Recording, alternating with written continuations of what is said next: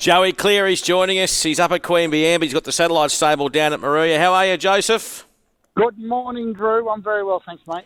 I'm looking forward to next Monday too, mate. I know we're here to talk about you and your stable, but your old man, Frank Cleary, of course, next weekend we've got the Black Opal. Mate, I'm doing a Monday's Expert with Frank Cleary next Monday, and I'm bloody looking forward to it. It's going to be highly entertaining, Drew. He's looking forward to it himself, I must admit, mate. No, that's sensational, mate.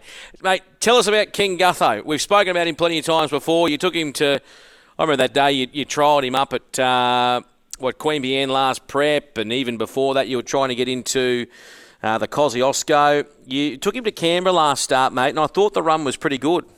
Yeah, he was a really good run, obviously, off the back of a fantastic run on the Gold Coast in the Country Cup, Drew, and look, he's got a beautiful skin on him, this horse. He had his final gallop here this morning at Queanbeyan, and young Kimmy Shord rode him, and she just basically come back and said he's ready to rock and roll, Joey. So, we've dotted the I's, mate. We've crossed the T's. The run at Canberra was fantastic behind three very, very good horses.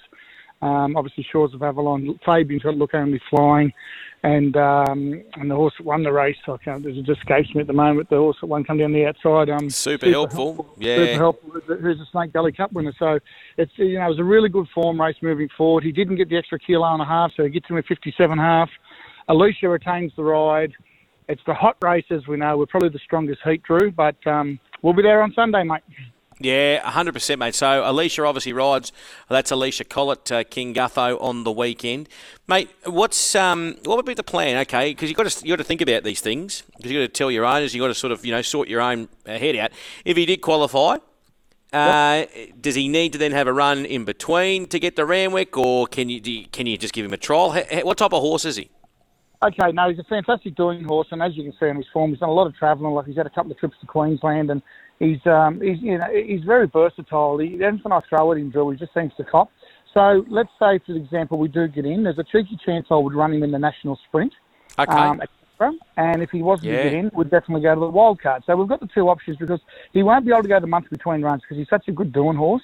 And I was just so keen to get him to the races last Friday. Like, he just had to go to the races and have a spin around. Like, he'd need to have a run around with his friends, because he was just buzzing around the stables. He was tap dancing, a little bit like you on a Saturday night, Drew, So he ran good. I knew he'd run good, and Alicia said he ran right through the line.